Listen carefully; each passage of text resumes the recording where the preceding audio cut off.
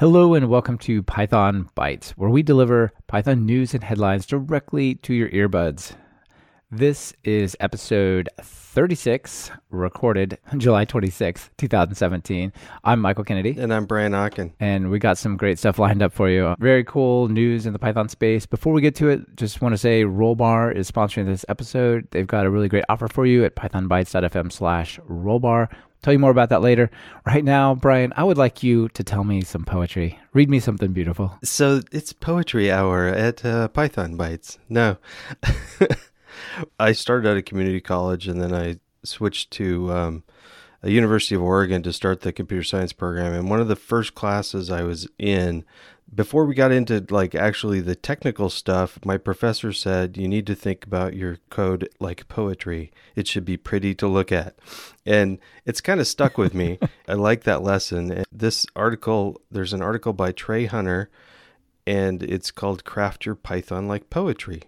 Just some decent advice. Your code shouldn't really look like prose from a novel. It should look more like poetry and it's not just pretty for pretty's sake. It's more readable when it's visually appealing, I think.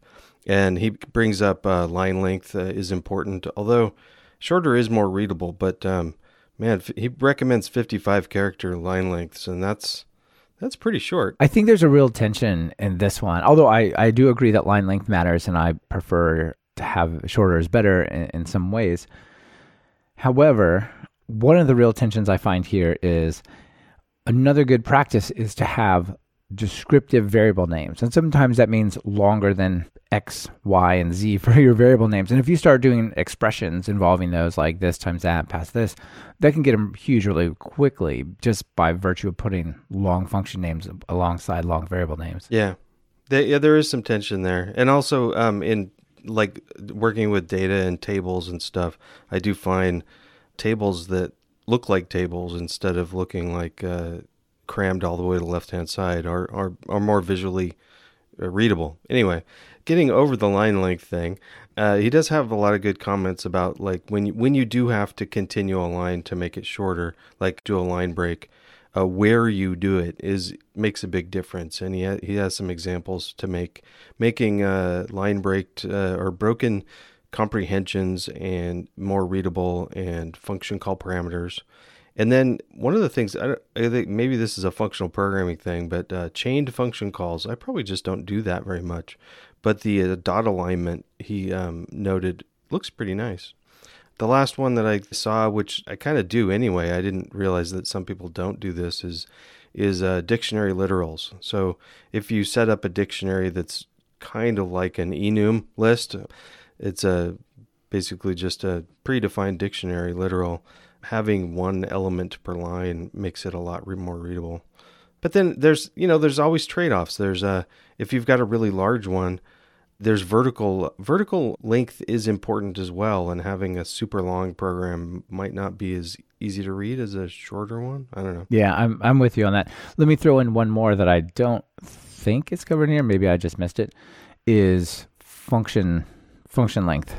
Right. Just the idea of breaking your program into little tiny bits, little small, reasonable, easily understandable pieces, kind of like a haiku, I guess, rather than a long flowing poem. Right. And also, I guess on that, he doesn't talk about white space too much, but there's a white space even within a function, breaking up the different parts of when you're working with setting up the data versus other things to break it up by white space, similar to how long poems are broken into little stanzas or something. Yeah, thinking about this, one of the things that strikes me is the way that your code looks and breaking it down like this and kind of thinking about it this way. It's a big sign of sort of professional developer versus somebody just learning, somebody just poking around who's not really a developer. Like professional developers' code looks like these types of things. It's clearly structured beyond just what the language requires. And a lot of times people who are new, they just kind of mush it all together. So that if you're looking to come across better with your code, I guess, think about that as well. Yeah. Okay. Yeah. So I want to bring everyone's attention to this thing called Fedora Python Classroom Lab. Okay. So the idea is Fedora, it's a Linux distribution, really nice one. And what they've built is basically Python and data science, Python-based data science in a box. So, or rather in an ISO. What you can do is you can get just the ISO DVD image of this Fedora Python classroom. You can mount it and literally just boot straight to this thing. It fires up Fedora and you can log in without even installing it. Log in, you have access to NumPy, SciPy, IPython, Matplotlib, requests, all the various most common packages, and it's just up and ready to go. So that's really sweet. You have the GUI GNOME-based version, or you have a Docker or Vagrant no UI variant. So all sorts of stuff is just set up and ready to go. So if you're going to teach Python and you're thinking of maybe using Linux to do it anyway, here's a really nice thing you can hand out to the students and just say, boot from this CD or this DVD or this image, or create a virtual machine based off of it, and you're ready to roll. Oh, that's cool. Yeah, I originally thought this was a thing I downloaded inside Fedora, and logged into Fedora. I'm like, wait, where's all this stuff? Oh, it's actually its own copy of Fedora. So this is its own like Linux plus pre-configured Python stuff. Wow. Yeah, that's pretty cool, right? Yeah, everything. Yeah, including talks in there. Nice. Yeah, it's all ready to roll. Multiple versions of Python, everything. So you have some less than amazing news. For what's up next. So we previously talked about this really cool concept called Kite, which it would take your code and it would take a lot of stuff you would do as a developer on your system, and it would add smarts, right? It would add auto-completion even where there wasn't, and these types of things. But it turns out there was a few drawbacks just conceptually around it, but there's also a bit of a toss-up about actually their behavior. What's up with this? Yeah, so I was, especially because we had covered it, my reluctance to this product to start with was that it's all cloud-based stuff, so they would send your code, in order to give you hints and stuff, it would send your code to their company, and then and you just kind of have to trust that they're not going to do anything evil with it. Yeah, I was a little reluctant at that as well. Like when I was playing with it, I put it on a section. You can say this subset of your hard drive it can like interact with, and I gave it a section where I didn't have like things that had, API keys and stuff. It was just like me playing around, but still, it is a bit of a hesitation. But that's not really what we're talking about, is it? No, what we're talking about, there's a article that came out on. I'd never seen this site before, theoutline.com, which is an article called "How a VC-Funded Company is Undermining the Open Source Community." And it's about some underhanded, or at least some accusations of underhanded tactics by Kite. So here's the story: it's about two add-ons to Atom, the text editor Atom, and one of them is Minimap, which is I'm supposedly downloaded over 3.5 million times, so it's well used, and it's developed by one person. And I'm guessing Minimap is similar to the map feature in Sublime or something. But the one developer, Abe33, was hired by Kite, and then after being hired by Kite, inserted updated the plugin with a Kite promotion feature. That was actually the Git commit log was added Kite promotion feature or something like this, right? Yeah, and the feature was to insert web links or links back to articles on the Kite website related to the content of a user's code. So read the code, figure out which article would be relevant, and put links. I'm guessing the links go in the minimap and not actually inserted in your code, hopefully. But the users were rightfully kind of ticked about this and said, this isn't a feature, this is just blatant advertising. Well, I think there's two levels here. On one hand, the person who added that feature was the creator of the product, right? So that's not great. If some other random person had come along and inserted this promo stuff into someone else's open source project, that would have been flat out terrible. This is, let's say, a little shady, I would say, in the spectrum in my mind. This is like, it's not, there's no point, well, there's very small points where this is actually going to benefit the users other than the one user who is Kite. Yeah, now if it was possibly suggesting like lots of different articles from different websites, it still would be weird. It's a completely unrelated feature of it. I don't know. Yeah. The next one is it's I had to look it up, but it's another Atom add-on, which is autocomplete Python. So that definitely relates to Python, but it didn't insert advertising, but what it did do was it had the autocomplete was done using a local engine on the user's computer called Jedi.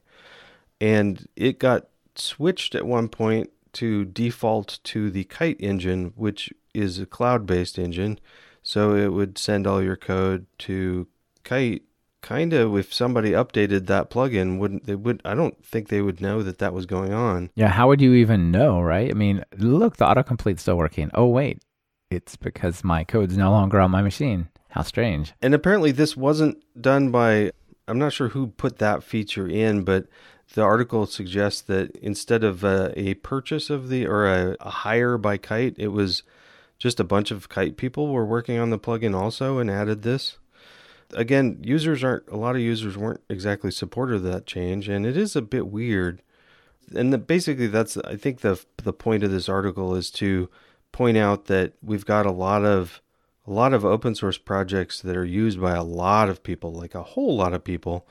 And it only takes maybe one person, a core person, to be corrupted or influenced to basically make the package benefit a single company instead of the rest of the world, which, yeah, it's problematic and interesting.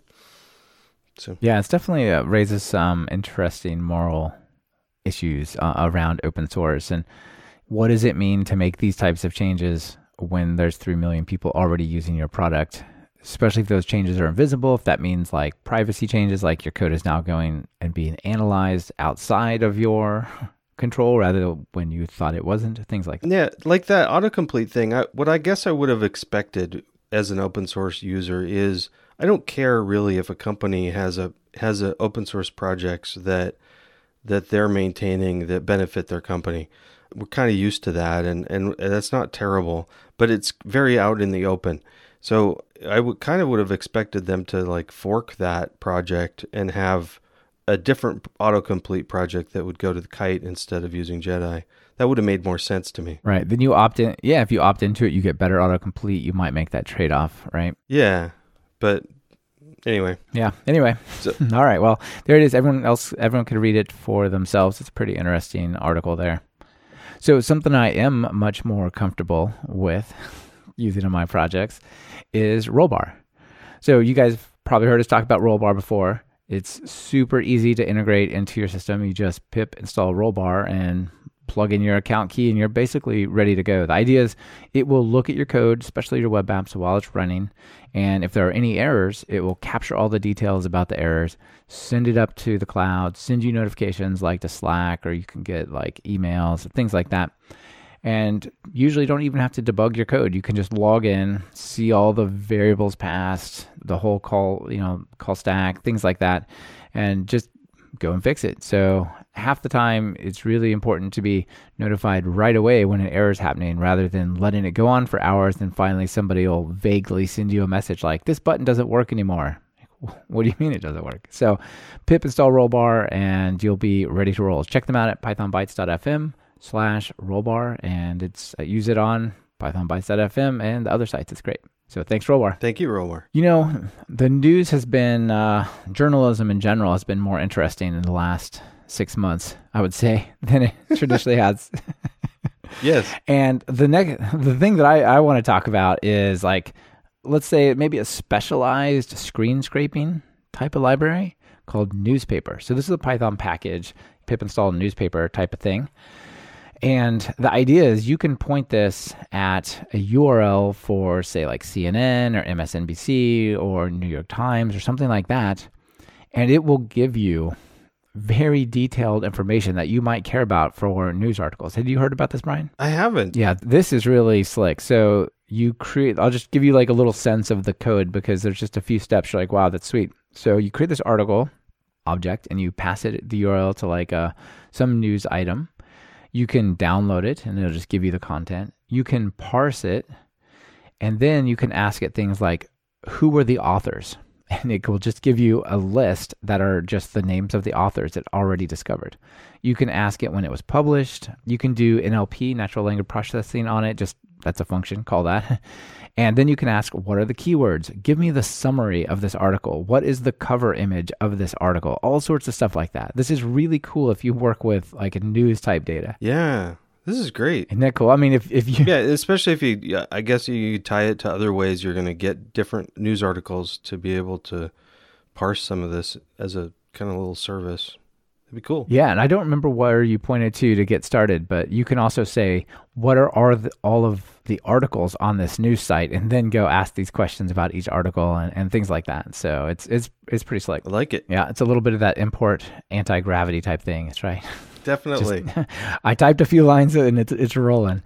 Speaking of that might be. But before we move on, the code example you talked about, you put it up on our show notes, and it really is just like 17 lines of code. It's pretty short. So yeah, and like half of that is like showing you what's printed out. Yeah. Yeah. Well, maybe not half, but some of that. So this sort of really this ability to grab these packages and do amazing stuff in a few lines of code. Maybe that's why Python's popular. What do you think? Yeah, I think so. And there's an article from IEEE Spectrum called The Top Programming Languages of 2017. And big surprise, we're number one. Yay. We're number one. Woohoo. Yeah, it's really cool. And it's number one in a lot of interesting ways. There's actually 5 measures, 4 of which mean anything to me. One measure is the IEEE Spectrum ranking. 1 is trending, 1 is jobs, and 1 is open. And so it's kind of, you can go over this like an interactive thing. The IEEE Spectrum rating is all around. Trending is languages that are growing rapidly. Jobs are languages that are in demand by employers. And open is popular on open source hubs. Yeah. You can also dig into it by embedded devices and things like that. And this is an interactive thing. You can even like customize your ranking for what's important for you, which is kind of fun. Right. Like I care about enterprise development and jobs or something like this. And you can like narrow that down. It's definitely interactive. So let me give you the numbers, Brian. So for trending, number 1 is Python. Close behind is C and C++, and then Java. So, and Swift is there as well. And then for jobs, actually Python is number 3, but just like by 0.7%. So it goes Java, C, and then Python. And then for openness, Python is way back on top. And then custom, whatever that means. Let's make your own. Yeah.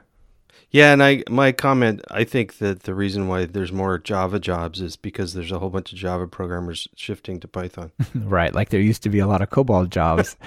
But not because COBOL's growing, it's because people got to keep that stuff going. Is COBOL's still on the list? Wow, it's 24th in jobs. Yeah, man, that puppy's hanging in there. Huh.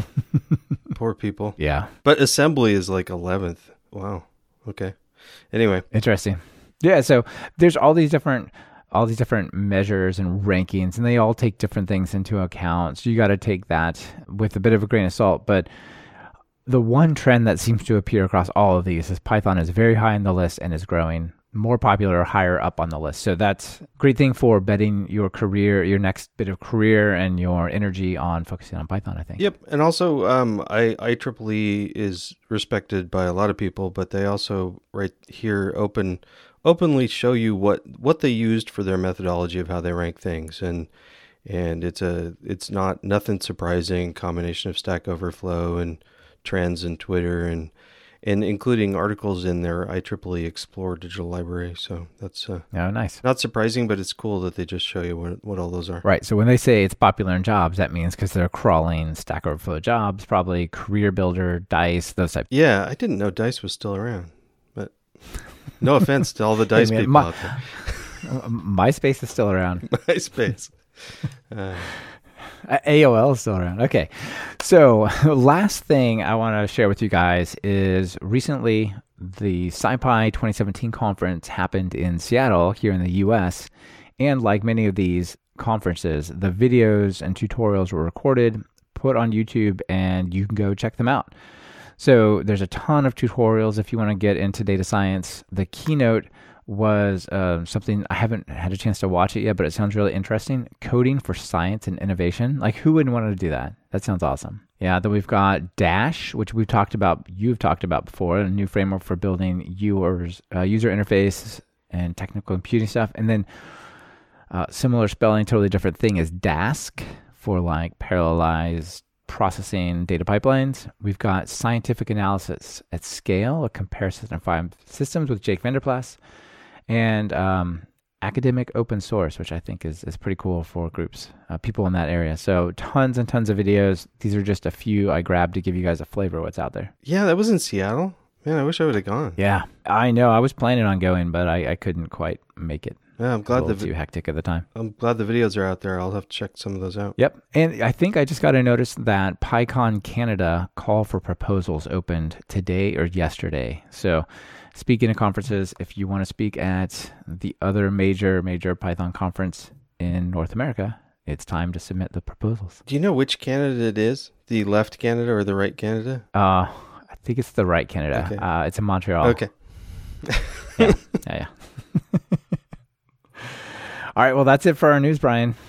Anything else you want to share with everyone? I am almost done with the book. I wanted to try to get it done last night at midnight, but I've got a few hours left. But I'm super excited to get the Python testing book out to everybody. Yeah, so. And that's been a big success. People are responding well to it, so congratulations. Thanks. Yeah. How about you? Nothing too new, just cranking along. Yeah.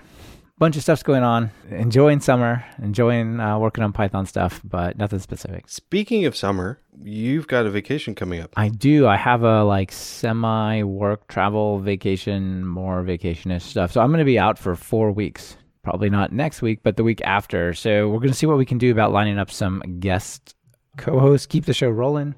No concrete details there, but there may be. Yeah, at the very least, we'll have one more episode, and there may be a gap, but we're going to try to not have a gap. We're going to try not to have a gap. That's right. We'll see what we can do about recording either on the road or wrangling some people into being a co-host. So we'll see. We'll keep it rolling as best we can. All right. Well, thanks, Brian. Thanks, everyone, for listening. Yep. Bye. Thank you for listening to Python Bytes. Follow the show on Twitter via @PythonBytes. That's Python Bytes as in BYTES. And get the full show notes at pythonbytes.fm. If you have a news item you want featured, just visit pythonbytes.fm and send it our way. We're always on the lookout for sharing something cool. On behalf of myself and Brian Ocken, this is Michael Kennedy. Thank you for listening and sharing this podcast with your friends and colleagues.